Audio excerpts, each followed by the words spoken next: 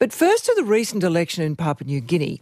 Did you realise that since independence was granted in 1975, only 7 women have served in the national parliament there? Until last week, when a further 2 were elected to parliament. Might I add, that's out of 111 seats. So what is behind the almost complete absence of female politicians in the country? It's a problem many people and some parliamentarians have been pushing to have addressed since 0 women served in the first term of James Marape's government. There's been speculation about introducing quotas, even commitments to introduce bills which never really eventuated. To discuss the issue of women in PNG politics and to offer her broader perspective on the recent election, formalised this week really, when by a unanimous vote of Parliament, James Marape was installed for the second term as Prime Minister, I'm pleased to welcome GJ Milley, a lecturer in political science from the University of Papua New Guinea. Thank you for joining us. Thank you so much for having me. GJ, 2 women out of 111 seats. Was that the best result you could have hoped for? No, we would have liked to see a lot of women get into parliament this round.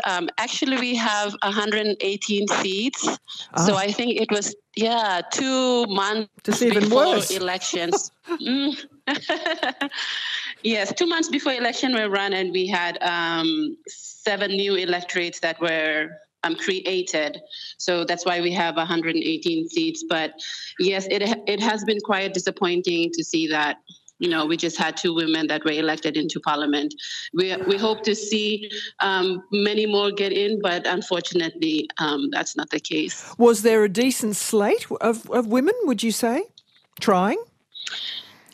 Still, we did not see a lot of women participate in these elections. There are probably about 160 plus women candidates, and that's compared to 3,000 plus candidates overall. So that's not a lot of participation by women. Gosh, that is amazing, isn't it? Voting is compulsory in PNG, as it is in Australia, and there's an electoral commission at work. Despite this, quite serious violence in some constituencies. 55 deaths, but that was regarded as better than the 200 that occurred last time. So this goes to the whole conduct, doesn't it, of PNG elections? Yes, our elections are compulsory, but the thing is that the race for political power is very competitive, and with competition comes a lot of violence. So this election was marred with so much violence. I think compared to 2017, this year was, in terms of violence, it was really worse, I should say. And on top of that, there was a lot of malpractices in the Electoral Commission, and that didn't really help with delivering a fair election. And do you think that women in particular are disadvantaged by this type of atmosphere? Yeah, absolutely. We're already disadvantaged with the culture that we have, which is very patriarchal, and men are seen as the leaders. And so when we get into election and we face electoral violence, we face money politics, which involves vote buying, block voting. There's just so much that disadvantages women. Particularly in the Highlands, I understand. That's where you get a lot of fraud.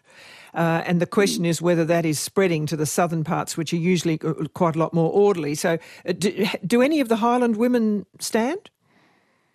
Yes, there's quite a number of Highlands women that have stood for elections this year as well as the previous years, but unfortunately we don't see a lot that go past and get into parliament. We just had one in 2012, Delilah Gore, who became the governor for Eastern Islands, but that has been it. We haven't seen more women from the Highlands get into parliament. And yet there are areas which are matrilineal, aren't there? They're not all patriarchal. Yes, absolutely. We do have some matriarchal societies, especially in the islands regions of Papua New Guinea. And yeah, we do have those societies there. But I have had conversations with people from those regions, and the leadership with women stops with decisions over the land. And when it comes to leadership in terms of national parliament, they do not excel that far. Of course, it's the most linguistically diverse nation on earth, I discovered in this research. So that again, that makes it probably harder for outsiders like women to really gain enough clout, I suppose, and a critical mass of numbers to support them. Yeah, I mean, the language is one thing. I think it's more to do with the view from everyone in society of the place where women belong, like women's place in society. So our society is a place where it's, like I said, it's very patriarchal, and women's place are in the kitchen, looking after the kids, being in the background, not in front, making decisions. It's sort of not accepted. So that's why it makes it very difficult for women to cross over that boundary. Well, now the two new female MPs, they're interesting to look at, aren't they? Rufina Peter and Kessie Sawang.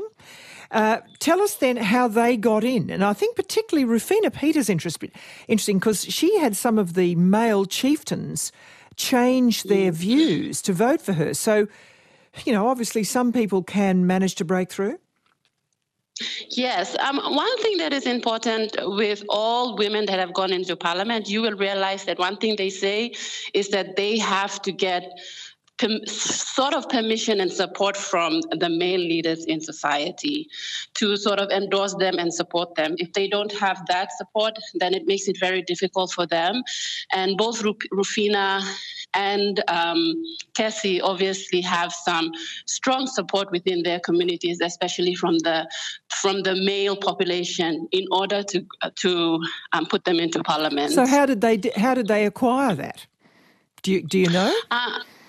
Well, I would think that because of the positions and their own accomplishments individually, Kessie, an accountant by profession, she held a lot of top positions in government departments, as well as Rufina, who was also very well known in the agricultural sector, and she was very influential. So I think that their projection out into the community and the things that they do and accomplish also helps them. Do you think that if they could, let's say they could get another 10% into Parliament, would it change the way the country is governed, or is that just tilting at windmills to imagine that? Yeah, I mean, we have not seen women that 10% women in parliament to make assumptions, but based on how women have performed in their communities, what they're doing to change their communities, their families, goes to show that there is that possibility, that high probability that women will be able to perform well and the country will change. Right now, we just have a lot of men in parliament that have made decisions that I think hasn't really helped our country that much. Now, you teach political science, don't you, at the University of PNG. Are many women taking that course? I suppose that's a very interesting way of looking at it. Yeah, absolutely. I have, I think, more female students in my classes than male students, and there's a lot of interest from the female students in political systems, in understanding the concepts and understanding how politics works. And that's a good indication. And not only that, in other departments as well, in the sciences, economics, and law, we have a lot of women students in those sectors, yeah. So is it possible that we might start to see them, if they're properly mentored, decide to have a go? Yes, I've had a couple of my own friends who we went to university together who ran for elections now, and they did really well. So I know, and I am hopeful that a lot of these young women that do come through these programs eventually do go out there and run for elections. Is it dangerous to do so if you're a woman particularly, would you say? Yeah, yes, it's very dangerous to run for elections. You have to have the support. There have been reports, for instance, my own province in the Simbu province, some women have been confronted by their own relatives, by the men in the communities, telling them that, hey, what are you doing? Like, this is not a position.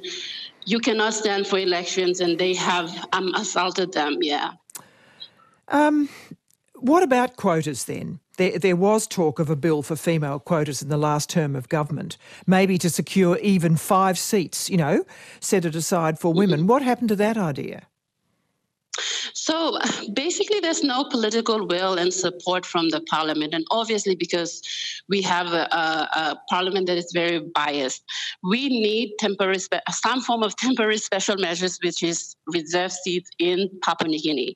That's something that we really need in order to change the game, because otherwise we'll have 1 or 2 or no women in the elections that keep on coming up. We need something to support women to get in there. Not only women, but other marginalised groups as well. I wonder if there's anything that interested Australians could usefully contribute here, do you think? So maybe I think in terms of training, support in training, I think that would be something that would be important or a good contribution. Okay, well, the Saturday Extra listening audience is quite an interesting one. They might take that on board. Finally, I mean, what do you overall expect from the Marape government in a second term? Well, the Marape government has made a lot of promises, and one thing is to see them deliver those promises and deliver change into PNG society. We have our economy is going down the drains. There's a lot of poverty, unemployment. These are things that they really need to address. We'll look on with a great deal of interest. Thank you very much for joining us, GJ. Thank you so much for having me. And GJ's a lecturer in political science from the University of PNG, but she's just started a doctoral course at the ANU in these matters, and so she's going to be there for about the next 4 years, so we wish her luck.